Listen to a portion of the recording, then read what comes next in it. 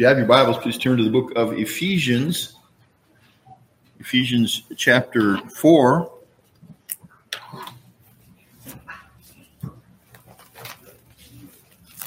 As we've been working through this book the last few weeks, we come now to the fourth chapter, which is really the second half of the book. I mean, that's pretty easy to figure out. There are 6 chapters.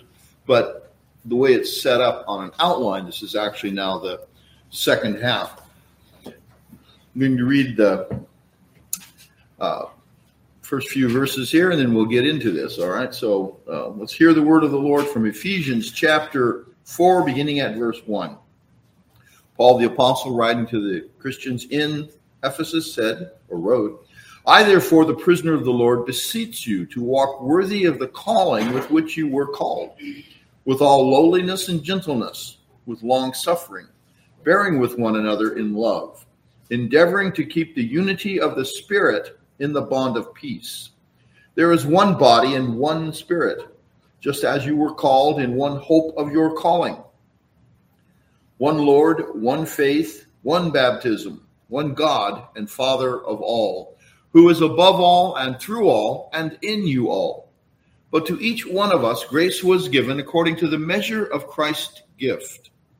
Therefore he says, when he ascended on high, he led captivity captive and gave gifts to men. Now this he ascended, what does it mean but that he also first descended into the lower parts of the earth? He who descended is also the one who ascended far above all the heavens, that he might fill all things.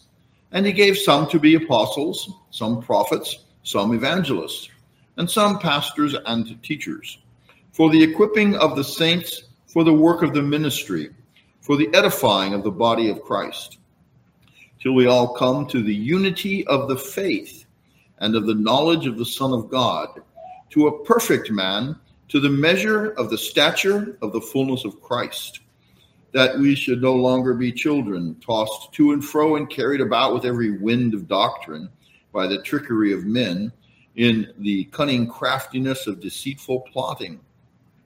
But speaking the truth in love may grow up in all things into him who is the head, Christ, from whom the whole body, joined and knit together by what every joint supplies, according to the effective working by which every part does its share, causes growth of the body for the edifying of itself in love. Amen.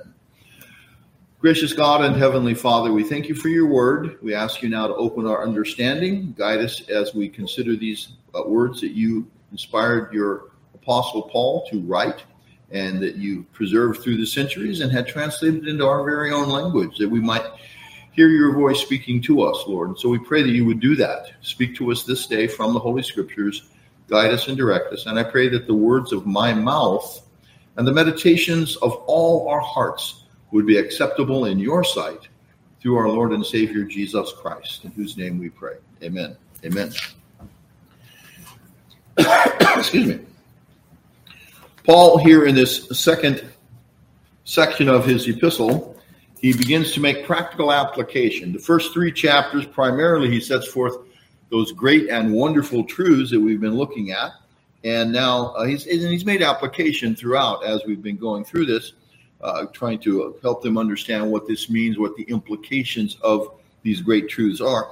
But then in chapter 4, he begins to make application and how this applies to us as the body of Christ and the practical aspects of it in our daily living.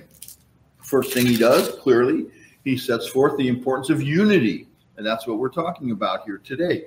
The unity of the Spirit. He says we are to keep that in the bond of peace. He goes on and talks about avoiding immorality in chapter 5. And he talks about domestic relationships in chapter 5 and part of chapter 6. How husbands and wives are to react and respond to each other, and how they're to obey God in their relationships, and how children are to obey their parents, and parents are to raise their children up in the fear and admonition of the Lord. And at that time, when they had bond servants that were permanently attached to households, Paul addresses the bondservants as the members of the households, or the households that he had baptized. You know, often we have household baptism mentioned in Acts and some of the epistles, And then when we come to Ephesians and Colossians, we begin to find out, well, who were the members of those households? And we find it was husbands, wives, children, and bondservants. And so we can get a picture of that when we understand just who the households are made up of, which is pretty easy to figure out, your family. And then he talks about spiritual armor at the end of chapter 6. And then he asks for prayer for himself. So a very practical application, but also some wonderful doctrinal truths are set forth in these last 3 chapters. But he says, I therefore, we've learned, I think, from this and from other things that the word therefore is there for a reason. He's basing what he's going to say now on the truths that he has brought forth, or that the Holy Spirit brought forth. And he says, I therefore, the prisoner of the Lord. He said, I beseech you. That's a kind of a religious word. We don't use that much in our common vocabulary. No one beseeched me this past week that I remember.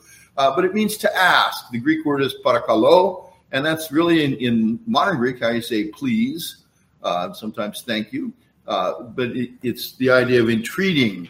I'm asking, please. It says, I therefore ask you, or we could say I politely ask you, but it's a word, beseech, we have that word in the English language, and so it's a good word. But it means to really ask. I'm asking you to really do this. And Paul says, I'm beseeching you, to walk worthy of the calling with which you were called.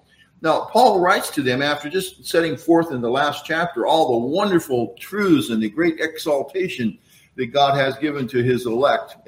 As we're redeemed, we're made to be his children. We're, as he said earlier, we're seated in the heavenlies in Christ. We've been raised from the dead spiritually. We look forward to being raised physically or transformed if we're alive when the Lord returns. Just wonderful privileges given to us. And then when he starts to make the practical application, he reminds them, as I said last week, all of these things, these wonderful truths, come via the cross of Christ and come calling us to pick up our cross and follow the Lord Jesus Christ. God does bless us when we labor faithfully, but sometimes he calls us to honor him in the midst of sickness and poverty and persecution. And the Bible does say all those who will live godly in Christ Jesus shall suffer persecution. So it's not surprising as he begins to set forth the nature of our duties, he reminds the Ephesians that he's writing as one who is in chains, who's in prison. But note what he says, I therefore, the prisoner of the Lord.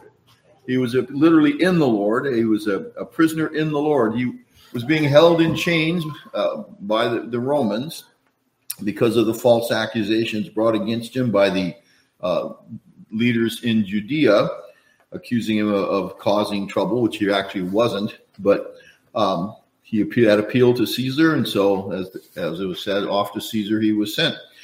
But he's now a prisoner, so he reminds them. You would think that, well, if somebody's a prisoner, shouldn't they have a measure of shame about that? Being somebody's in prison. Lots of times people who've done time, they don't like to talk about it. I don't blame them. We shouldn't be throwing people's past in their teeth. But here Paul writes as a prisoner who's not ashamed because he knows he's there for the right reason. Jesus said, blessed are you when men persecute you and say all manner of evil against you falsely for the Son of Man's sake. Persecution is part of the Christian faith. There's no shame in being persecuted for doing what's right. And Paul is not ashamed of it. And he appeals to the Ephesians based on the fact that he was now in prison. The reason why he was in prison is because the authorities in Judea had grown to hate him. Remember, Paul was once a persecutor himself, but he had preached to the Gentiles, telling them that they didn't need to become Jews in order to be saved. They didn't have to be circumcised or begin to keep the law of Moses. Now, that would mean the ceremonies and the rituals and all those things. Paul didn't go around and tell people, don't worry about the 10 Commandments.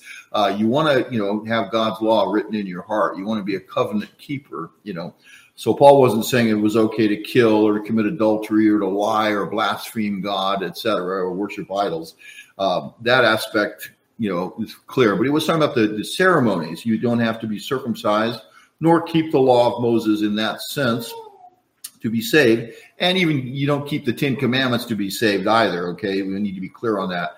We keep God's law. That is, we try to walk in obedience to his word because he's saved us through the blood of Jesus Christ by grace.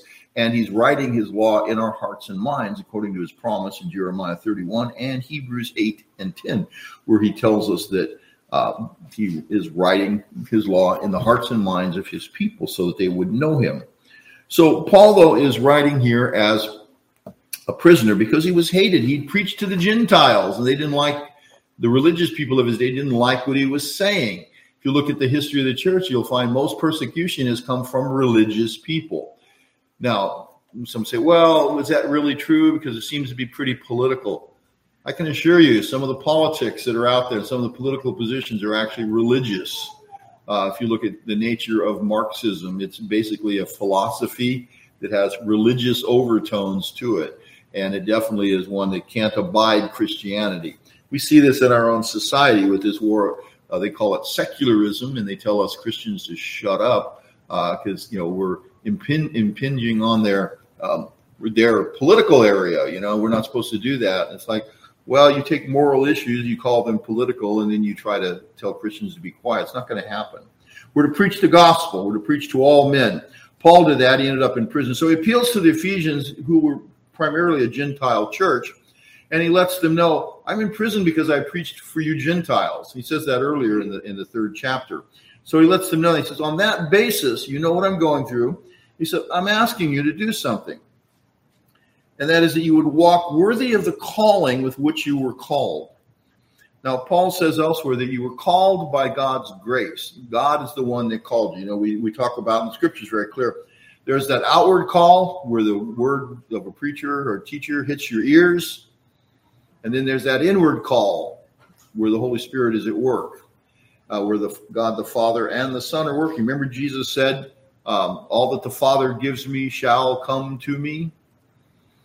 Then he also said, no man can come to me except the Father who has sent me draw him. And so Christ draws us to the Father. The Father draws us to Christ. The Holy Spirit is the one working in us to bring this about. This was a call of grace, all of God's grace. He called us in grace. And when we consider that, wait a minute, God called me to be saved based on nothing I've done. For by grace are you saved through faith, and that's not of yourselves. It is the gift of God so that no one can boast. God called me freely, apart from any consideration of my worthiness, because I was completely unworthy and am in myself completely unworthy.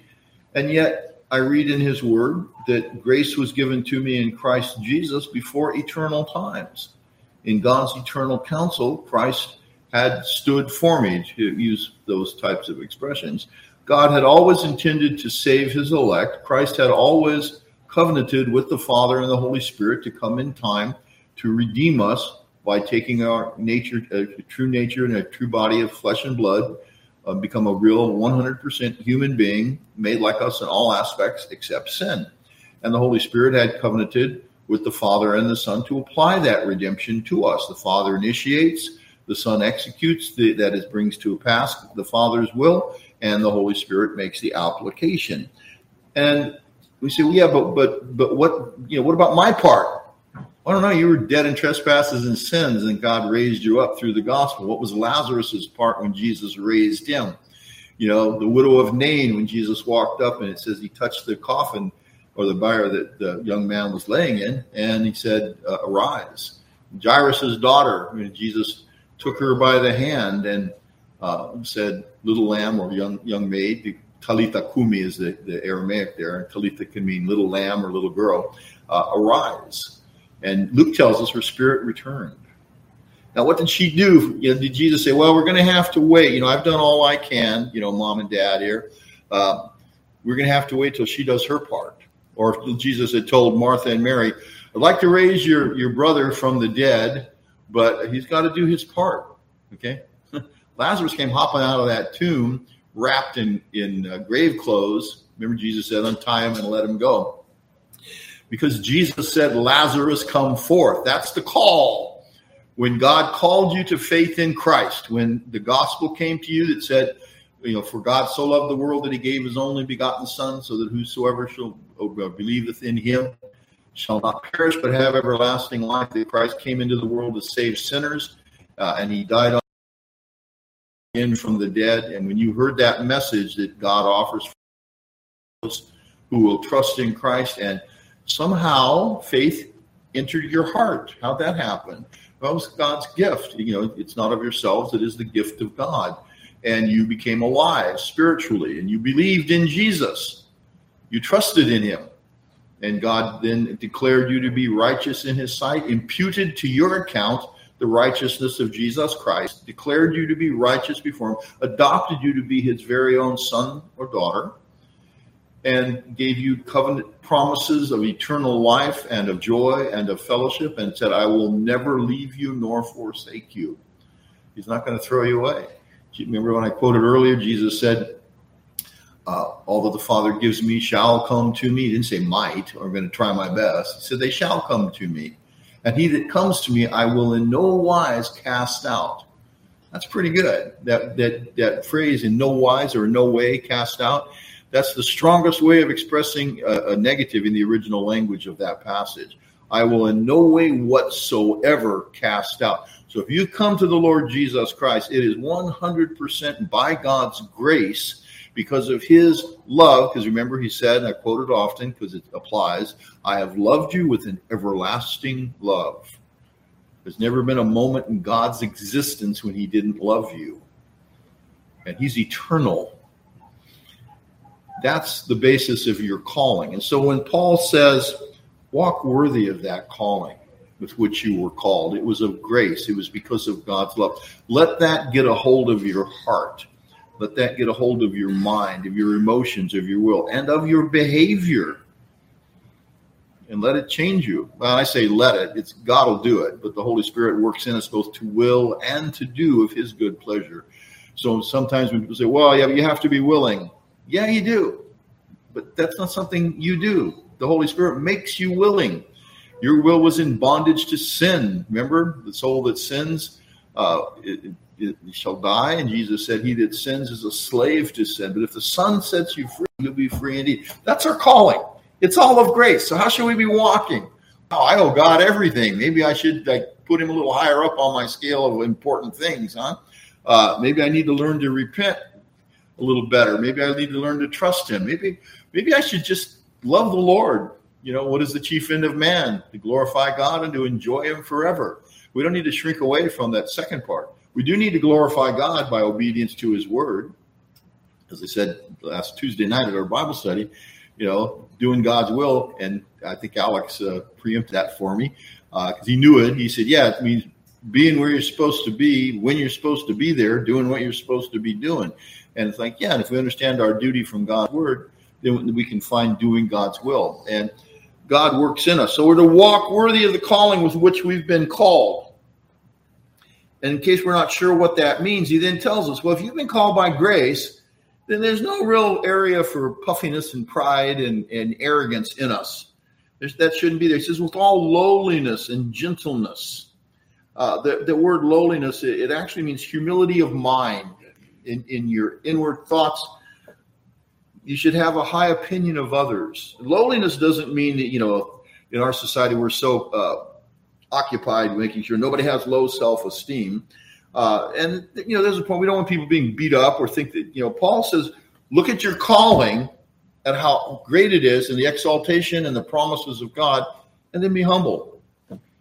Now, in an unregenerate nature, you give someone, you exalt them with fame and riches and praise. What happens? It generally destroys them.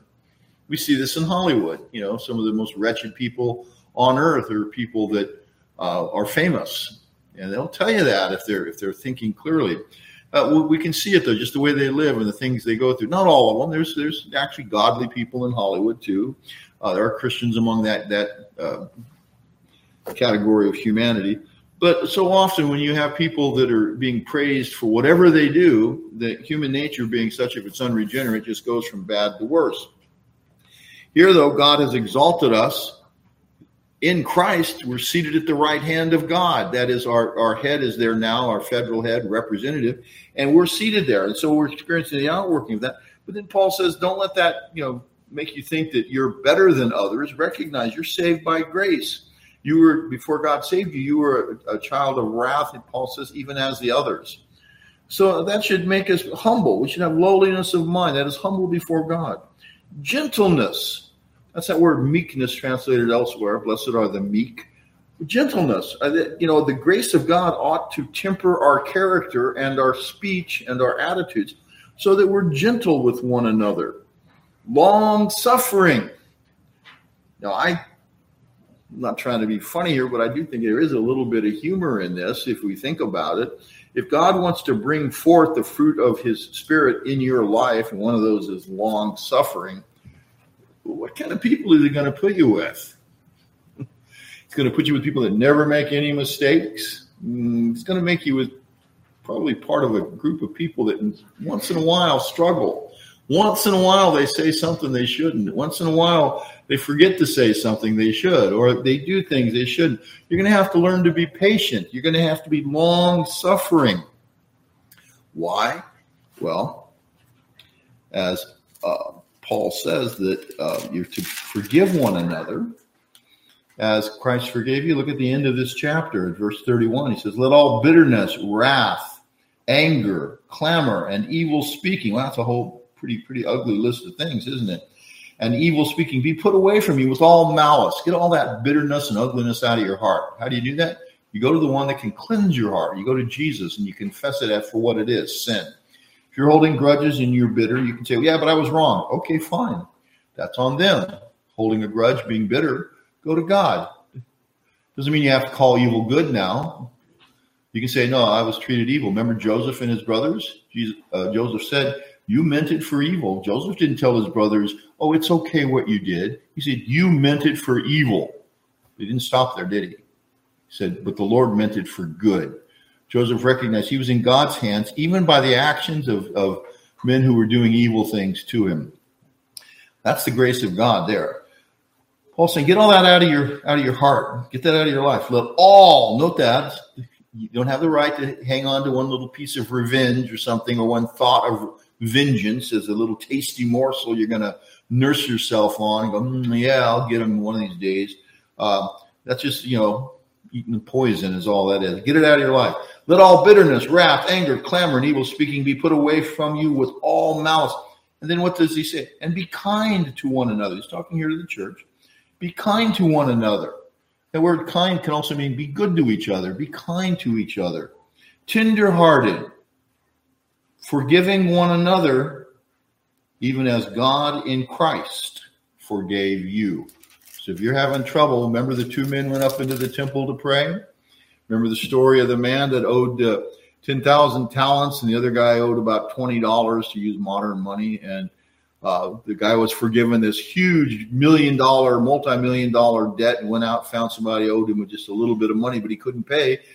So that first guy that had been forgiven threw the other guy into prison, into debtor's prison, because he wasn't going to allow anybody to be in debt to him.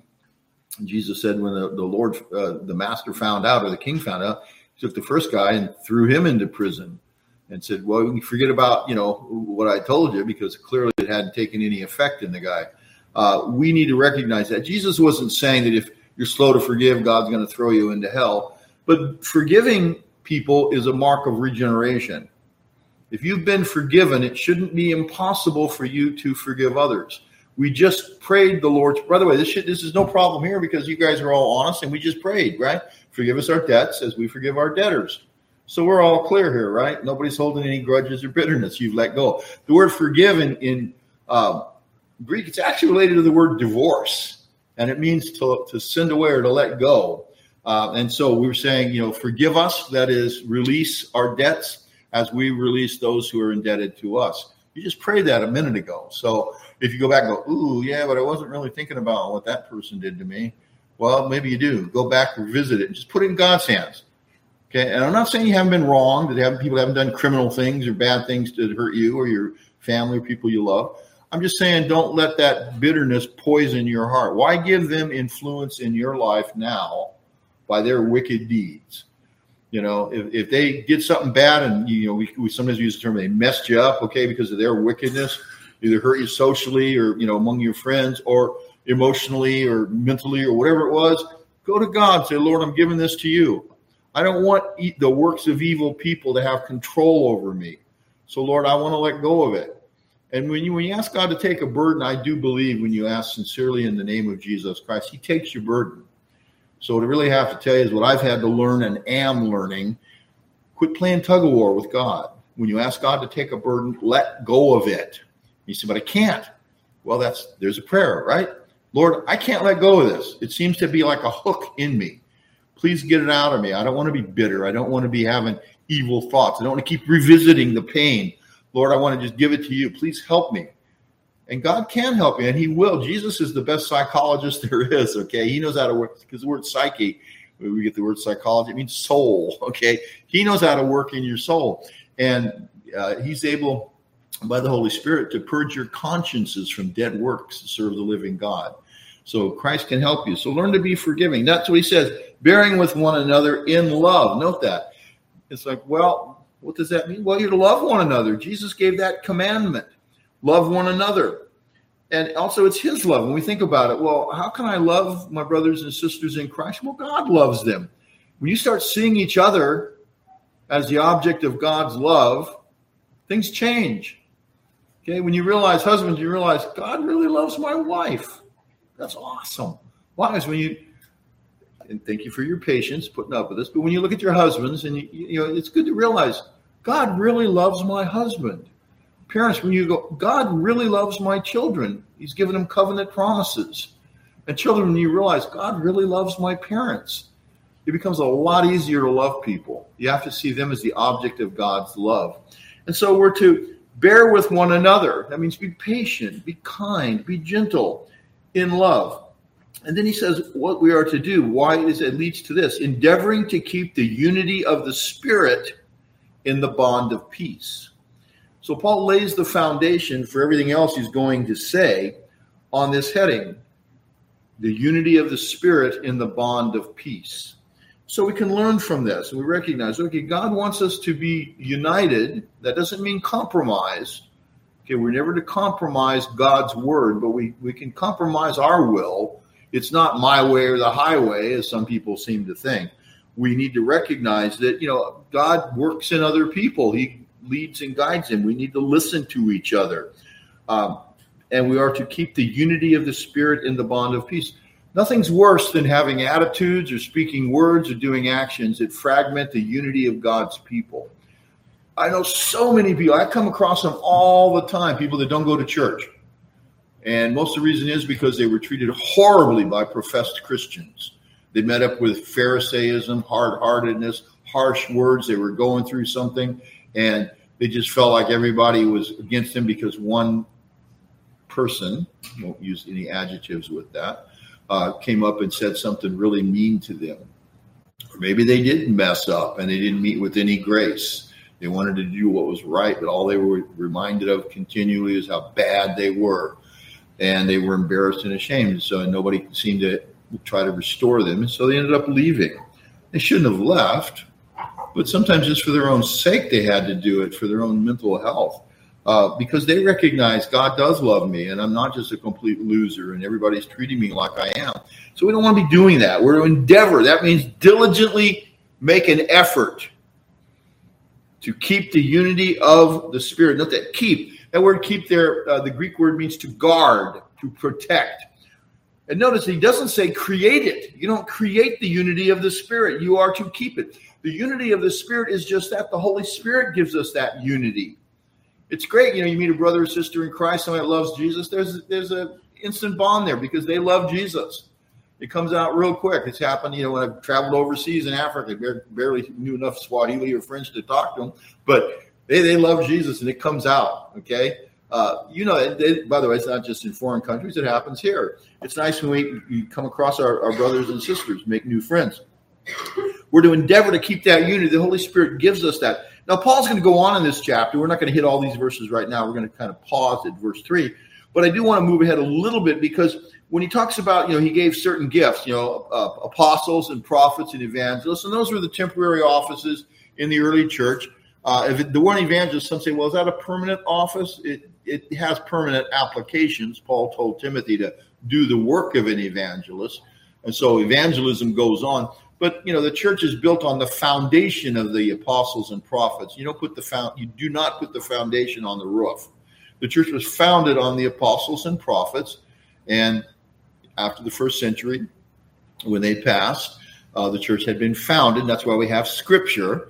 And as the church has stayed true to the Scripture, the church has stayed true to God. But we have pastors and teachers. That's part of my job. We have other teachers in the church. Pastor, just a nice word for shepherd. That's exactly what it is. We have under shepherds. We like to use that term, meaning those who serve under Christ. And we don't have dominion over your faith, but we're helpers of your joy. He appointed that. When we have qualified men preaching God's word, what happens? Note verse 12. Okay, verse 11 is where he enumerates the offices. And 12, for the equipping of the saints for the work of the ministry.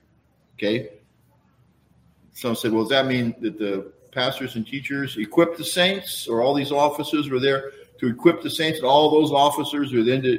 No, it's for the equipping of the saints for the work of the ministry. Okay, I've had to say this a few times to some brothers and sisters in other churches. You didn't hire me to do what God tells you to do.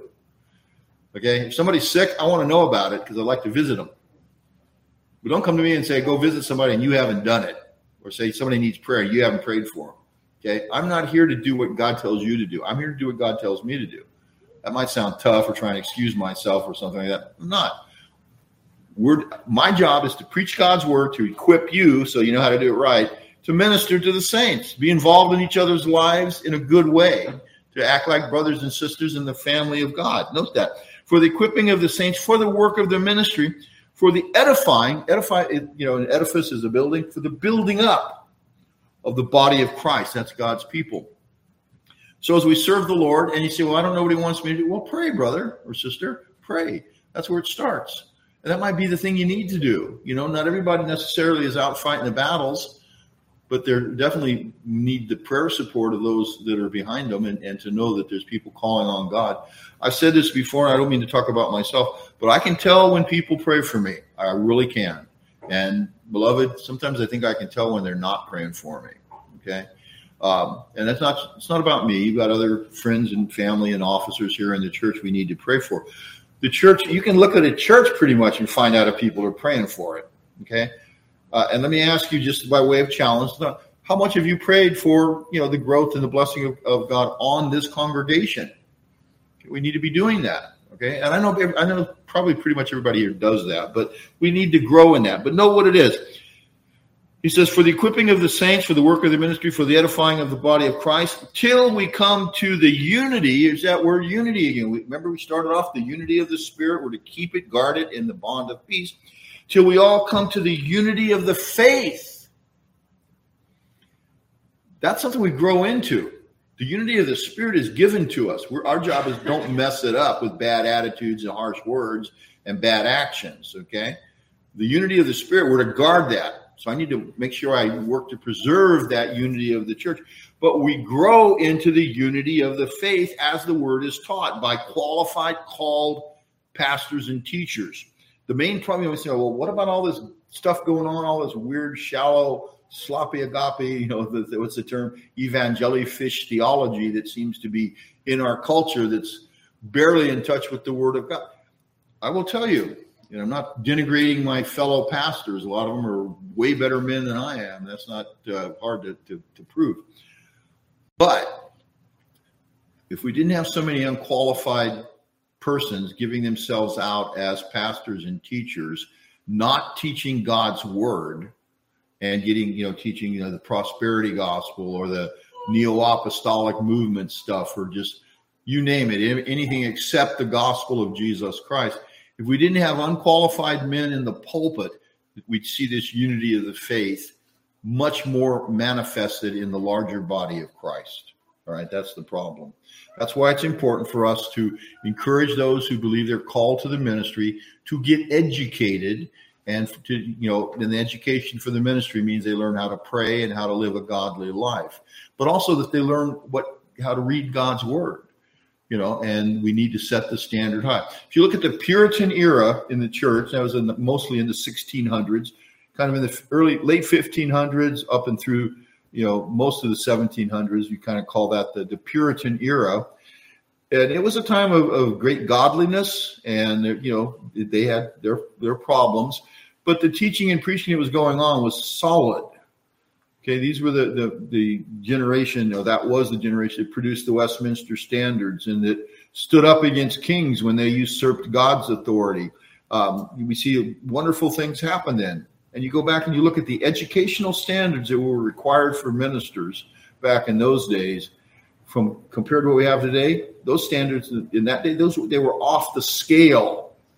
Okay, I remember in the Westminster Standards, it talks about for ordination, when a man was being tested by the presbytery to determine if he was qualified, they would assign him a verse. He was to go up, open the Bible, read the verse, and then he was to close the Bible and then give a sermon on that verse in Latin. And then the others would sit and listen to see if this guy had any gifts or abilities. That's not the way to prepare every week for a Sunday sermon, by the way. Okay, but I'm just saying the educational standards were unbelievably high. We would say, well, we can't meet that. Well, I think we could if we really made an effort. Whether we need to go, deliver sermons in Latin could really be debated. But the idea is we need to have qualified men. That means qualified by God's call, qualified by sanctity in their lives by the Holy Spirit, not sinless men, but mature men. And we need to have men that are committed and dedicated to preach and teach not their own thoughts, but the gospel of Jesus Christ, the word of God, and stay close to the scriptures. And what happens when that happens? When that occurs? Then we come into that unity of the faith. Note that the body of doctrine and teaching. It is an object for us to desire and work toward, till we all come to the unity of the faith and the knowledge of the Son of God. Come to a knowledge of who Jesus is, and he is the Son of God, and he's wonderful in all of his works and words and everything about him. But to grow into a knowledge of the Son of God, it really is all about Jesus. To a perfect man, it means a mature person. So we all grow up, that's what he says. To the measure of the stature of the fullness of Christ. That means as God's image is being restored in us, we are in God's image, but it's been marred by the fall. And sanctification is progressive. And as the word of God is written in our hearts and minds, and we begin to think God's thoughts after him, as Abraham Kuyper said, we begin to think God's thoughts after him. We begin to talk, wow, let's talk to that guy. He sounds like the Bible. That's good. It should be that way. Your thoughts should be held captive to the obedience of Christ. You grow in the moral, spiritual, ethical excellence of the Lord Jesus Christ.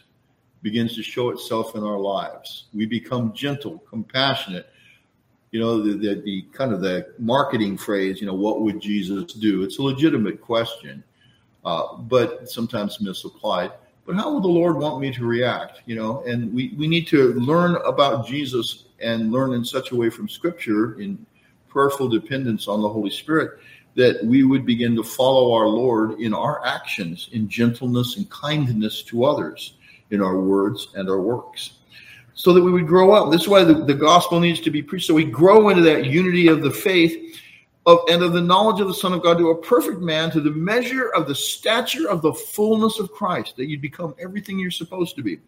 And then note the application, that we should no longer be children, tossed to and fro and carried about with every wind of doctrine. The doctrine of the month club, whatever comes down the pike. This week it's prosperity. Next week it's the neo-apostolic gifts, and the next, beyond that, who knows what it is. But there's always something out there. It's like, well, it's a new doctrine, but they don't say it that way. They go, well, it's a revived older teaching. And you go, okay, but it's not in the Bible, guy, okay? One of the pastors here confronted one of the neo-apostolic ministers years ago, and he said to him, there's a lot of stuff going on in your church that isn't in the Bible. The guy didn't even blink. He said to the other pastor, I had a witness that was there, he said, well, yeah, because God's doing a new thing. You won't find it in the Bible. It's like, when I heard, I said to him, it just sounds like it's the same old thing the devil's been doing, okay, for a long time, getting people away from the word of God. So we need to grow up so that we're not tossed to and fro and carried about with every wind of doctrine, by the trickery of men in cunning craftiness, of deceitful plotting, but speak the truth in love. That's the unity of the Spirit manifesting itself. And when we learn God's word, then we speak the truth. Remember, Father, sanctify them by your truth. Your word is truth. John 17:17. Speak the truth in love. We may grow up. I've been told to do that a few times in my youth, not a couple of times in my older years. Oh, you need to grow up a little bit. Okay, I do, and so do you. We all do. And God tells us that right here. But speaking the truth in love may grow up in all things into him who is the head, Christ. And then he goes, from the whole body's joined together. In other words, then the body, that's the people of God, joined and knit together by what every joint supplies. You have gifts and graces that your brothers and sisters need, according to the effective working by which every part does its share. Causes growth of the body for the edifying of itself in love. It builds itself up, that is, by the work of the Spirit, in love. That's how many times the word love shows up in this stuff, huh? We really need to learn to love the Lord and love one another. So we see this. So what can we learn from this? Okay, well, first, we're to understand and walk according to God's call in our life. We've covered that pretty clear. We've called by grace. We should walk accordingly in humility.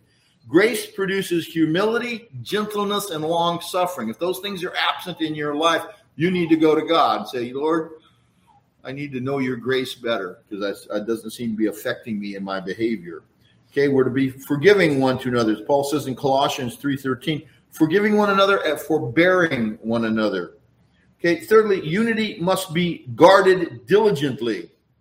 As Rupert Maldinius said in a tract he wrote in 1627, and it's a common phrase now, in essentials, unity. That is on the basis we have to be united. In non-essentials, liberty, freedom. In all things, charity or love. That's a saying. Actually, the Moravians and the Evangelical Presbyterian Church has that as their official model. In essentials, unity. In non-essentials, liberty. In all things, love. So very important. We should have that attitude. We maintain the essentials. Certain things that are left to our discretion in Scripture, and there is liberty in the Christian life. Well, we don't make those essentials. When we do that, we destroy the unity of the church. Fourthly, where peace and unity exist, we're to guard it. Where it's absent, we're to pursue it. Romans 12:18 says this, if it is possible, as much as lies in you, be at peace with all men. So we're to pursue that, pursue peace. Fifthly, unity is never based on compromise of God's word or God's truth. Unity is found by upholding it. That's why Paul talks about the teaching and pastors. The unity of the church is maintained by holding to the truth. Because the only one that wants you to let go of God's truth and might even make it with the promise of greater unity is the devil himself. Okay, we're to hold fast to God's word. In 2 Corinthians chapter 6, verse 14, Paul even calls the saints there to come out from among them and be separate. We're to have nothing to do with apostasy and false professors. So there is separation. Separation from evil is not a destruction of unity. Although you'll be told that, people that are trying to promote false doctrines, when you oppose it. I've seen this happen in the church. If somebody comes in with some new weird doctrine and it's, it meets opposition, well, the people that are bringing the new doctrine in will say, they say to the ones that are opposing their new innovations, you're being divisive, brother. No, I'm not being divisive. You're the one that introduced this garbage, not me, okay? So we need to hold the truth and recognize it's not based on compromise. The unity of the Spirit is something that we're given, but we grow into the unity of the faith. That's why you need to be under the preaching and teaching of God's word. You need to be reading your Bibles. You need to be praying. You need to be praying for those who are called to teach and preach. And that's not just your pastor, okay? In the church, God raises up teachers. And so we need to pray because we want to see that unity manifested more fully. We're to maintain peace in the church as the tie that binds us. Notice he says you are to guard the unity of the Spirit in the bond of peace. Okay, that is, we're the blessed be the tie that binds, okay? We're also to maintain peace in the church and recognize that low thoughts of others, grudges, and just having a bad opinion of people, thinking, they're not really as good as I am, or they're not as good as they should be, or blah, blah, blah. We need to really check our thoughts. Is this really what the Lord wants him to be thinking about that brother or sister? somebody's messing up, that is, they're not walking according to, I should go to them and talk to them. If I'm not willing to do that, I need to be quiet and go to God and pray for them. So to maintain peace in the church, that is, we're to endeavor to keep it. Also, number 8, we're to see each other as the objects of Christ's redeeming love. Remember, if you look and see your brothers and sisters as people that God loves, it's a lot easier for you to love them, and hopefully they'll return that to you also. We need to see them as the objects of Christ's love and mercy and the image bearers of our gracious God. They have value. And then finally, grace produces growth. And growth is evidenced by life. And where there's life, there's change. The seasons, you look at a tree, easiest illustration. You can tell kind of what season it is by looking at the leaves, or in the wintertime, the absence of them, and the fruit. And so, but where there's growth, where there's life, there'll be change. And so we need to be growing. And if that's not happening, we need to go to God. Let's not get stagnant in our Christian walk. So, beloved, as Paul said, I, therefore, the prisoner of the Lord, beseech you to walk worthy of the calling with which you were called, with all lowliness and gentleness, with long suffering, bearing with one another in love, endeavoring to keep the unity of the Spirit in the bond of peace. May God be pleased to bring that about. Let us pray. Gracious God and Heavenly Father, we thank you for your word that it's true. We pray you write it in our hearts and minds. And these things we've talked about, Lord, we ask you to bring about in us for your glory and for our good. And we pray, bless us. Forgive us where we have failed to maintain the unity of your Spirit in the bond of peace. Please forgive us for that, Lord, and cleanse our hearts. Help us to be men and women of peace. You said, blessed are the peacemakers, for they'll be called the sons of God. So, Lord, we do pray that you would help us to really, truly follow you, Lord Jesus Christ, and endeavor to see peace through the gospel and to maintain the truth in all things. Bless us now, we pray. Work in our hearts, work in our families, work in this congregation. In Jesus Christ's name we pray. Amen. Amen.